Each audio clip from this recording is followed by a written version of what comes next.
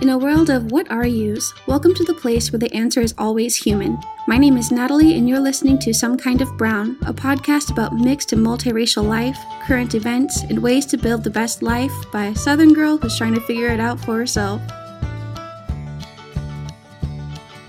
Hello again, wonderful people. It's National Native American Heritage Month, and I was honored to have our next guest join me today to talk about straddling racial and ethnic lines when you have Indigenous ties. I'm not going to say much before we get into it, other than that I hope you enjoy listening to part one of our conversation as much as we did recording it.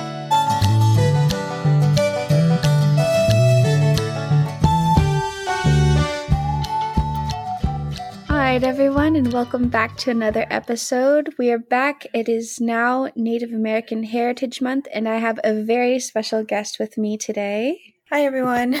My name is Tristan Oganarak Morgan, Uvanga Oganarak, Ologanagamiranga.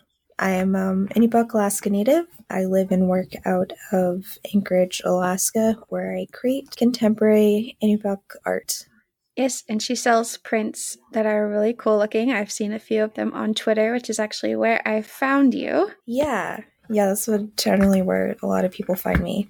And recently, a lot of people, like local people, have been finding my Twitter and telling me about it. And I'm like, please don't talk to me. Oh, no.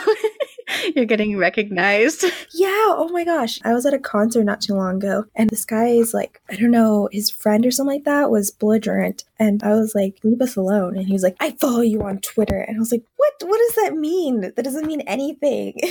Oh, now that tweet I saw makes a lot more sense. I was like, what does that mean? You had someone. Yeah, that was completely out of context. Yeah, I just tweeted that specifically for him. So I was like, I hope he sees me. I hope he unfollows me. Because why would you say that to someone and expect to like, oh, okay, you follow me on Twitter. Now I'll treat you better than how you're treating me. That's not how it works. Oh my goodness. So he was trying to hit on you, or? I don't know. He wasn't trying to hit on me. It was more so like, I respect you and your culture, so why are you treating me like crap? First of all, you're being a dick, so I'm not going to be nice to you just because you follow me on Twitter and somehow respect my culture that way. Oh my gosh.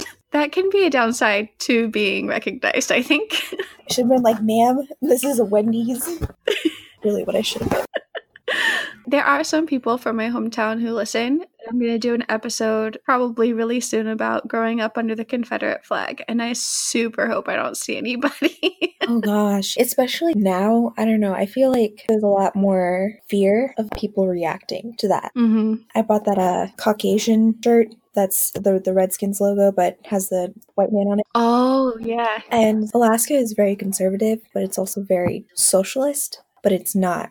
Conservative, like Christian conservative, or just like culturally conservative? Culturally, and we're a red state, but I don't know, just based off of people that I've talked to, I think we have a very large liberal community, very leftist, but we are now starting to get into this idea of we need to start voting because all of the older Republicans are controlling the state.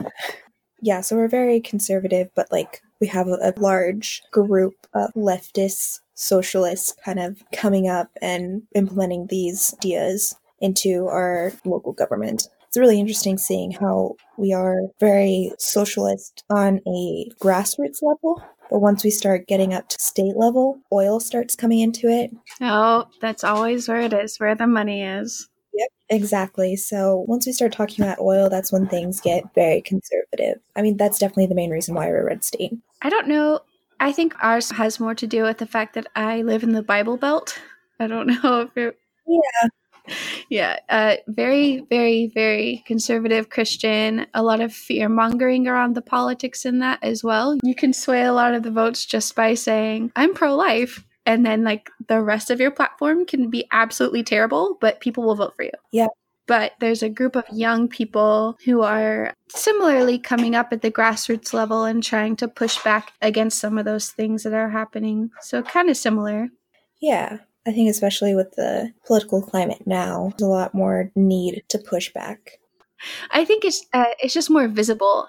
I think all the things that people were kind of complacent about because it wasn't out in the open are now just being exposed. So people were kind of like closeted racists, and now people feel free to say things out loud. You have people having these crazy rallies, and because of our current political leadership, it's kind of inspired a lot of people to speak their minds in a way that isn't always exactly great. Yeah, and you get a lot of people who, like, now that we can be racist out in public again, and we're not going to suffer any consequences for it, which is true. I mean, it's always been true, but I think it's been just more apparent that pretty much anyone can have a platform, no matter how ridiculous or radical their ideas are. And definitely that fear-mongering aspect, too. That definitely happens a lot up here. I don't go to church personally, but I do go for my mom because she asked us to go to church, so we'll go to church for her. But the church that she goes to has been proving itself to be more and more conservative and more exclusive. This morning was like just so uncomfortable. We were just sitting there like, can't believe we're here. And we kept looking at my mom and she kept laughing it off. Me and my sister were looking at my mom and we're like, Mom, you need to go somewhere else. Like, the church does not care about your life. We can tell you that much now. Because like they made a comment about the immigrants and he was like, so all of us in here are Americans. And we're like, I guess, yeah. And he's like, well, I hope everyone in here is Americans. And I was like, oh my gosh. Run. Yeah. I was like, this is a little bit more passive aggressive than a lot of people have been lately. But I know this rhetoric and I'm just going to hop out of this one. I came from a church like that. My mom and my sisters, I guess, still go to that church. I don't go. I walked out of quite a few services when I just couldn't handle the rhetoric. Nobody's pushed me to go back anymore. So I made some clear choices and stances, and I think my family's tired of fighting me on those, but I'm familiar with those. But we have a Confederate monument in the middle of downtown of my hometown where I live still. And for a solid, it felt like a year, probably not. But you know when Charlottesville happened, when all the talk about the Confederate monument started hitting the headlines? We had a group of people who were outside the Confederate monument almost every day, waving Confederate flags around this Confederate monument that is a known lynching site. It was a known lynching site, and I was driving to work because I used to work downtown, and I will never forget the day that I had to stop at the red light right at the Confederate monument, and I look different. I don't look necessarily white, and this guy just approached my car with his Confederate flag and started waving it at me super aggressively. Oh, God. And I was like, okay. The light can turn green now, anytime. Oh my gosh. That was a short moment where everyone was really focused on Confederate statues. I don't think we stopped focusing on it, but I think we shifted our focus because there's a lot of other things happening now too. I think it was just the beginning. Yeah, it was like the tension was building. The tension is still building. We haven't broken that tension yet, but it's getting there. And there's so much anxiety everywhere and on both sides and everywhere in between and everywhere outside of it. And it's weird. And it's so weird that like people were so transfixed on these monuments and on preservation of Confederate history. And in my head, I'm like, why would you want to be linked to slavery and lynching and exploiting human lives? I don't understand. Why are you so proud of your history to where that's okay? I can't wrap my head around that. The strangest thing is they don't see it that way.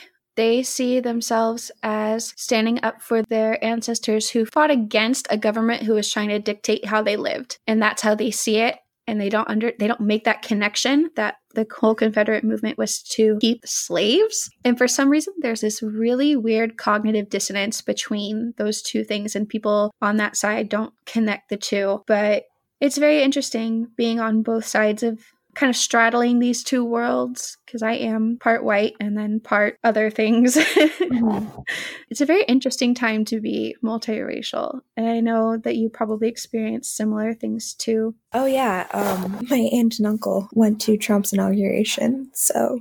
Oh. Yeah, that was interesting. My white side of the family is very conservative. They're down in Texas. So is mine. So we're in the same boat. My family was in that Bible Belt too. My great-grandparents both had farms, both worked on farms in Oklahoma and Missouri region. So definitely feel that for having very conservative white family and then being so... They consider these things very radical. But in my head, I'm like, but it's just human decency. That cognitive dissonance is heavy, especially right now. Like, people don't want to be held responsible for things that they didn't directly do. Yeah. And I think people, they just don't want to be blamed for these things. And it's like, no one's blaming you for these things. People are just saying you uphold the system and you are benefiting from it. So what are you going to do about it? And the white side of your family is your dad's side, right? Yeah, which is really interesting because I think if it was swapped, I think I would have grown up a lot differently because my family is very matriarchal. So my whole mom's side of the family, like the most prominent people in my lives are Native women. Mm-hmm. And that's, where all of my art is centered around, where all of pretty much my entire personality, my confidence, my compassion, literally everything that makes me a Native woman. And specifically, a lot of people don't really take this into mind, but I do consider myself a non-binary woman. I do identify as a woman, but at the same time, those lines blur a little bit. That's something that's still in conversation with myself and trying to explain that. But anyways, I did have, very prominent Native women in my life. Having that part of my family, I don't think it had as much of an effect on me as it would have if it was swapped. I can see that. In my own family, both of my parents are the youngest in the family, and they're both like whoopsie children. So there's like distance between them and the next child up. Yeah. But my dad's side of the family, that is, for those of you who've heard the show before, we've had some recent discoveries in the last week. I'm not only Eastern Band Cherokee, but I am also significantly Choctaw on my dad's side, Mississippi Band of Choctaw, and Black. We don't know what part of Africa our family came from, unfortunately. But that side of the family, my dad's side, is very matriarchal. Mm-hmm. And growing up, when I was little, we had a lot of contact with that side of the family. We were always over at someone's house. Someone was always cooking. I was exposed to those kinds of cultures. My second cousin, Mansfield, who is the person I'm going to rediscover the Choctaw and Cherokee parts of myself, he actually came to visit when we were very young and took us to powwows and kind of exposed my brother and I, because we're the oldest, to a little bit of the culture, and so I got a taste of that. But as my dad's family started dying off, we had less and less contact with that side of his family. So I didn't have those matriarchal figures in my life to kind of anchor me into the culture. Mm-hmm. So it's very interesting, and I envy people who kind of have that a little bit.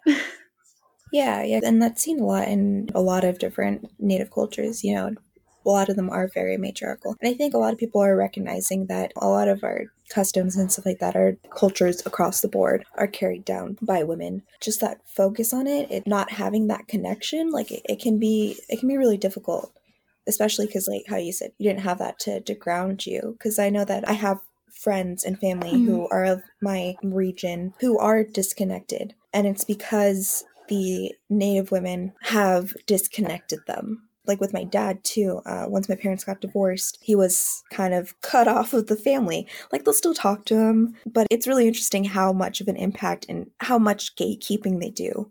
I can understand that a little bit. My parents are divorced as well. Yeah, so you understand that. It's hard to kind of be, especially in the middle of that as a child. While you still have both identities, it's like that.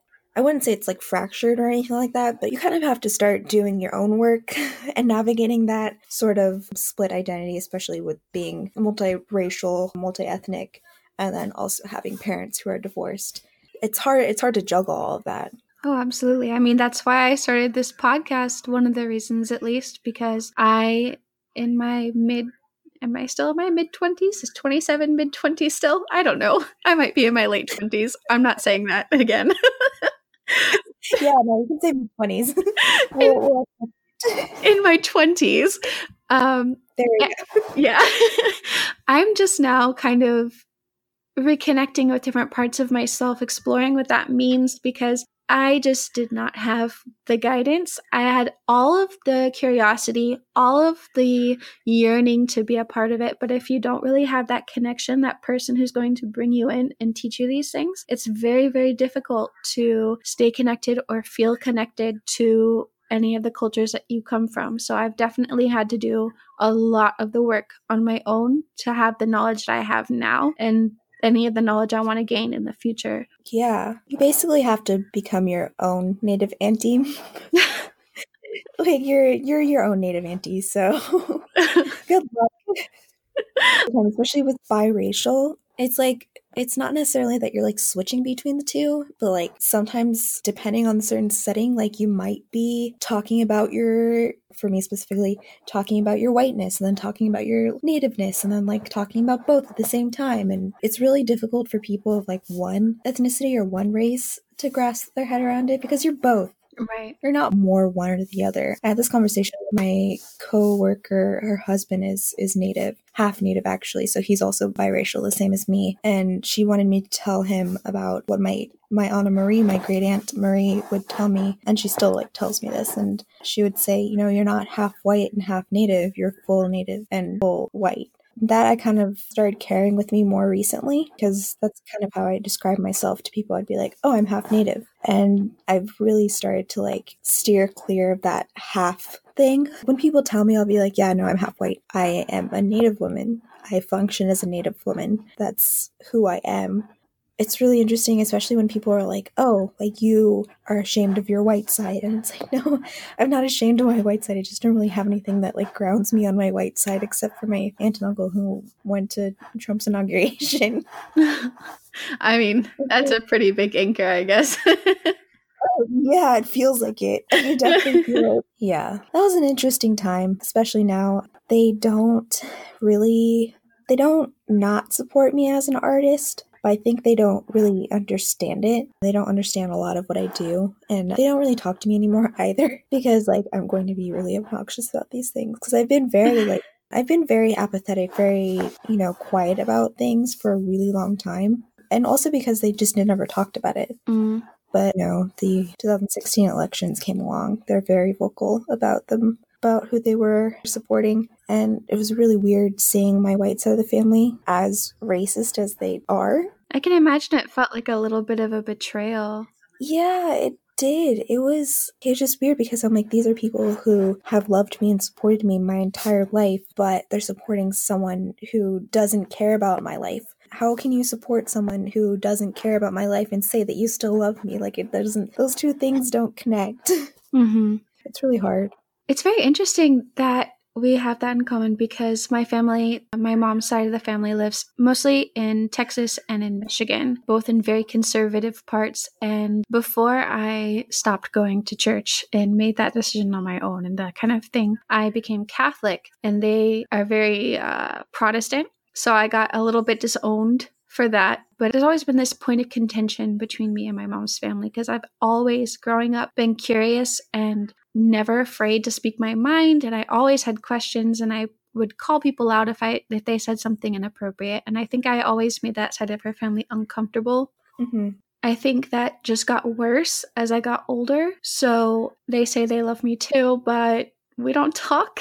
And it's probably best that we don't, for my mental health at least, because nobody wants to be feeling like they have to fight their own family for their right to exist, Yeah, and there's that responsibility that you have to call out your family, and it can be really emotionally draining too. Mm-hmm. I don't think people realize that. And yeah, I want to be able to call out my family and fight them on these things, but one, it's going to be all emotions. It's going to be very reactionary, especially when you're talking with your family about politics. Right. And when you're talking about things that are affecting your day-to-day life and your culture and your people, you can get really passionate about it. It can be just really draining to see someone who, has been there your entire life and has told you that they loved you, that they support you, and talking to them and having them be in a position where they aren't supporting you. And it's hard because you want to be able to talk to them about it and be able to understand where you're coming from. Mm-hmm. But at the same time, it's so draining to where you kind of just avoid them altogether. I completely understand. I already have to fight racists on Twitter and in my real life. I don't want to fight them in my family now. So that meme where it's you don't call out your own white family for their racism. But I'm I feel it. I understand that activism can be considered worthless, but it's difficult to be able to talk to the family and be able to try and make them see you as a human rather than when they just see you as just their family member and not an active member in society, and they can't put two and two together. I don't know, it's just really hard. It really is. And it's hard to articulate to other people as well. And sometimes I think it's hard to process for yourself why you're feeling this way or having. I don't think anyone should have to be in the position to start questioning your own family. Like that like hits you where it hurts, that's not a very good situation for anyone to be in. But when you are biracial or multiracial and things like this happen, like I said, I was a very outspoken child, and I never had to have that point where I was like, oh, now I have to talk to them about it. It was just always something that was talked about, and I annoyed everyone about. Mm-hmm. But I can't imagine doing that, like, or getting to the point where you're an adult and then having all of those things come out. I think would be even worse emotionally. Yeah, especially because I was so close to my family. And I think it also had to do with the fact my grandpa was a very strong pillar in our family. And when he passed away, everyone kind of broke apart. Mm. And then my aunt ended up passing away, and she was also another, really strong person that brought us all together. Once we lost those people, it just like those connections were already weak. And then it was just the connections were made even weaker. Mm-hmm. Everyone's political stances started surfacing. I still don't talk to my family. Like I don't think I've ever like brought up something like that with them. First of all, because they're in Texas and I'm in Alaska, so and it's not going to come up in person anytime soon. Right. It's a bit easier for me to visit my family in Texas when I'm in Arkansas. Yeah. Getting outside of Alaska is just expensive in general. It's actually not that expensive anymore. I say that, but like since a lot of people are going in and out of Alaska, it's gotten a lot cheaper. But I mean, it's still really expensive to go down there. But like, I just, even on like social media, I just don't engage with them because it is really draining. I'm already having to do this stuff in my community, and I'm already having to do this like, online, and a lot of people don't take online activism seriously either. But at the same time, I'm like, yeah, but I have all these people that are, listening to me, and whether like they're physical people or not, I still am putting myself out there, and I don't. And it's not the same as like going out in the community, and I definitely try and do that as much as possible. But switching from that and then going to family where you're a lot more emotionally attached to that. Mm-hmm. Whereas like on like Twitter or like if you're protesting, yeah, those things can be very traumatic. Those can have a lot of effect on you. And I'm not like dismissing anyone who has, gone through that. But especially for like online activism, just close your computer. Like put your phone down. You're away from it. Yeah, you can walk away from it. Yeah, but you can't walk away from your family. I mean, you can walk away from your family, but especially if they've been such a strong influencers in your life, your entire life, that's not going to happen. Right. Like, I don't think people realize like it's not possible, especially for a lot of families. You're not going to just completely disown your family members, especially if you didn't realize that they had these stances until you're 21 years old, and you're like, I don't know what I'm going to do. I don't know what I'm doing. My aunt and uncle are at Trump's inauguration. Help. I'm just like sitting there like, I'm just going to ignore it and hope for the best. I hope someone else handles this because I am not emotionally prepared for this. I think dealing with that emotionally is different. So I grew up as a black sheep and expecting to be a black sheep. So it's hard for me to, like, I'm always looking for a tribe. I say in the sense of a place where I belong, not indigenous tribe sense, although I mean that as well.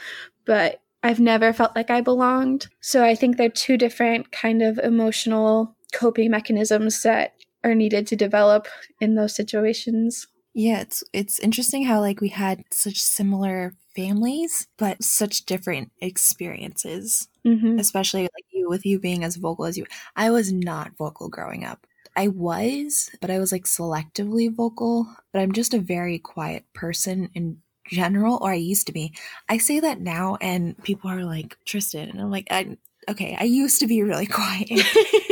I think a lot of as I got older, I just got angrier about what was happening around me. I got more self-aware, and then I kind of just listened more. I listened more closely, I guess, then realized, once these things start popping up and you kind of like put these puzzle pieces together, I don't know. I've seen like so many memes out there of just like, when you finally hear the family gossip and you understand now. And I'm like, once I started like piecing the things together, I'm just like, oh my God, why did I not even notice this before? But I also had to do with the fact that I had whiteness to kind of help me settle in those situations. Mm-hmm. Like I was native, but I was also white. Yeah. So that was that whole like mentality. It's like, yeah, Tristan is native, but she's also white. So it was like, I always shifted towards that whiteness to kind of basically coddle me growing up. I kind of used that as like a crutch. And then I started, realizing, especially growing up, how sometimes I was treated okay and then my mom wasn't. And like, it was just looking outside of myself and realizing, where I stood in society and becoming more self-aware and realizing what was happening around me, because I was so like introverted and so focused on myself, which does not help with your identity at all. I mean, you have to be somewhat introspective, but in order for your identity to be solidified, you need those outside factors. Right. You need a community. Yeah, exactly. So when I started like really trying to find myself and find my identity, that's when I started becoming more and more self-aware and being like, well, crap, I have all these responsibilities. Like I had to take care of myself as an adult, and now I have to take care of everyone around me. Like that was a while there to where I was like really mad that I had to do that, to the point where I was like, I barely have a handle on myself. And now I have all of these expectations that people put on me, but more so I put on myself. Yeah.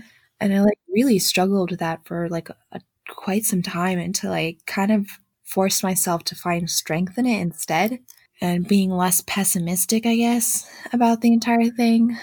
It's very easy to be pessimistic about it sometimes. Yeah. And I don't know, I feel like, especially, I don't know, falling back on my whiteness, it kind of humbled me. Especially growing up, I kind of was in that mentality where I was like, oh, like I'm being discriminated against because I'm too white. I took that personally. And then as I became more self-aware, I'm like, yeah, it makes sense why people would be prejudiced against me. And it's hard to kind of not take that personally. I think especially for mixed Indigenous people, mixed anyone who's mixed with white, kind of, you have to separate yourself from that internalized white supremacy, where that victimhood that you kind of get into that mentality. It's hard and it's almost impossible. I feel like especially a lot of mixed people who are mixed with white and who are very white passing or white coded, or just, even people who are ambiguous, you still have that foot in the door. Mm-hmm. In society. And I think a lot of people, like, they're just like, oh, but you're somewhere in between. It's like, no, you're not in between. You're able to get into those white spaces. Even if you're like kind of an outcast, you're still in those spaces. Right. You're still like accepted into that. Whereas like someone who is darker, someone who's more visibly Indigenous, visibly Black or brown, they don't have that privilege of at least being able to be in the space, maybe not being accepted in the space, but they can at least be in it and experience it and internalize it, like how I did growing up. I think some of what makes our experiences so opposite, despite having some similarities in our family, comes from where we grew up. From what we were talking about before we recorded, I didn't get to be white where I grew up. I am relatively white passing, and when I was blonde for a short period of time, I was definitely white passing and people thought I was white, which was trippy, but it was the exact opposite experience, because the one drop rule, even though it's not legal or the standard anymore, very much so is in the mentality of people here still. So if you're 1 part Black, you're Black. Mm-hmm.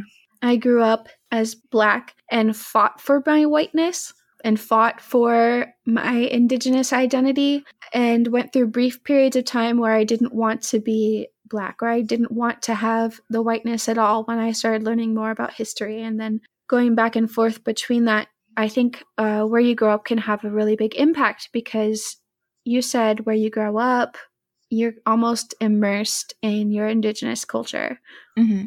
Whereas I'm pretty much immersed in mostly whiteness. I think that can cause a little bit of a different experience, or mentality at least. Yeah, definitely. And I know that like my family is from a similar part of Texas. We're part of that Bible Belt, basically. But also my family moved out of that Bible Belt. I think also probably contributed. It wasn't like anything revolutionary sense, but they ended up moving over to California, Southern California. So they're kind of, in that setting. There's a lot more diversity, and also I think people are a little bit more open as opposed to being in the Bible Belt being very, pun intended, black and white. Yes, I mean, there's a lot of that. Yeah, and I think once they moved out of that, definitely kind of got out of that mentality. But at the same time, like they didn't understand, like even though that they were in a community that was more diverse, that they still benefited from being white. It's weird. It's such a weird like paradox to be in, Mm-hmm. especially for us having similar family in the same region and that sort of thing, but having such different experiences. And there's so many factors that play into it. It's really cool just finding differences, but also a lot of similarities, especially when coming with identity. Because that was like something that I flip flopped a lot growing up too. And I think a lot of like multi-ethnic, multiracial people flip between identities growing up because they don't realize that you can be both. Mm-hmm. And especially because we live in a society that's very black and white, and that ambiguous part is like not, it's hard to like pigeonhole you, and people want to pigeonhole you. Yeah. So when you say that you can be more than one thing and all of them are equal parts, it just like blows people's minds. Growing up, I was a part of my culture. I definitely could have been more because I didn't think it was that important. But once I started hitting my adolescent years, that's when I started kind of pushing my native side away because it was something that I was more so ashamed about. And that's because I started, again, becoming more self-aware, more realizing, where I stand in society. And that's when I realized that that did not benefit me in where I was at. It only made things worse. Identifying as that. Mm-hmm.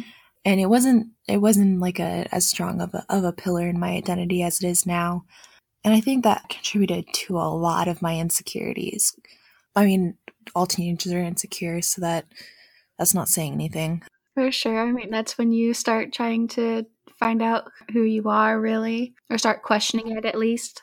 And once you bring like race and ethnicities into that, it starts getting really muddled. Mm-hmm. There's a lot of overlap between like you just being a regular teenager and being insecure, and then you being insecure because of the social structure that you're in.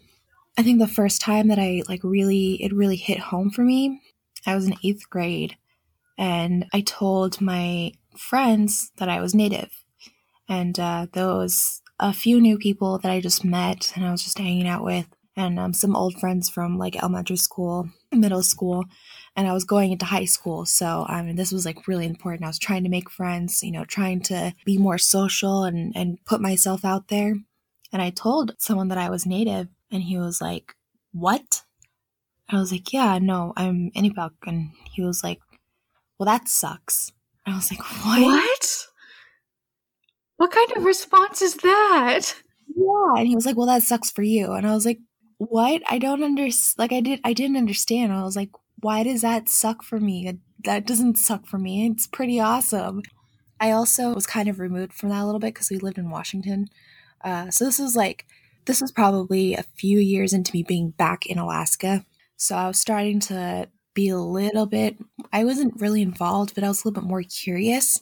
As soon as that happened, that's when I started internalizing that, and it kind of snowballed to the point where it wasn't really a part of my identity at all. I didn't identify as white, but I also didn't identify as Native either. I just kind of was existing. I was just kind of floating in racial ambiguity. I've always been racially ambiguous, and, without opening up another can of worms, hair in the Black community is a big thing, but I had always had my hair relaxed since I was 7. Nobody bothered telling me the story behind Pocahontas, by the way, when I was little, and my little mildly brown self thought I was Pocahontas growing up. There are childhood pictures of me as Pocahontas, which I must find and destroy. The first time I got my hair relaxed, I remember skipping through the parking lot and watching my shadow and being like, finally, I'm Pocahontas. which is terrible. Yeah, that's definitely opening up a can of worms. It's so like layered. There's so many things like that contribute to that and also are wrong with that, but at the same time you're a child. So it's like it's so hard because it's not on you, it was on, it was on the adults in your life, but at the same time it's like they also didn't know. That's what growing up I was like, I loved Pocahontas because that was like one of the only like connections that I had. That was the same for me. It was the closest connection I had to that part that I knew as Cherokee and now know as Choctaw as well. But that was my connection until I found out.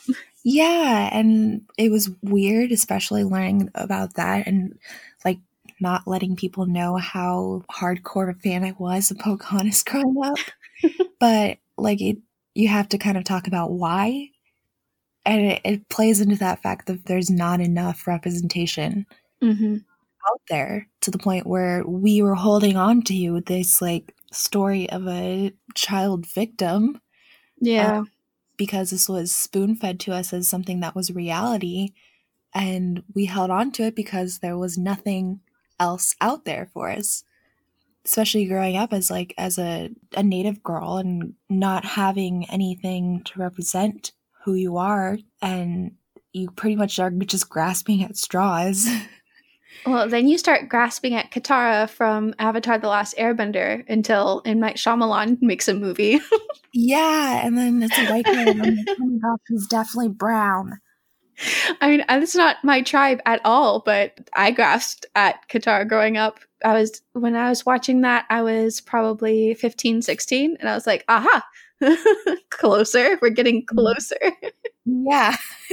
Yeah, because they based it off of Inuits. That also was like, I could see parts of my culture in that, and so I grasped onto that and I still hold on to Katara. I will not let go of Katara. It's like we can have an entire other podcast about my feelings about Avatar: The Last Airbender. Well, until they make something Choctaw related, I'm going to also cling to Katara, so you have to share. I'll share.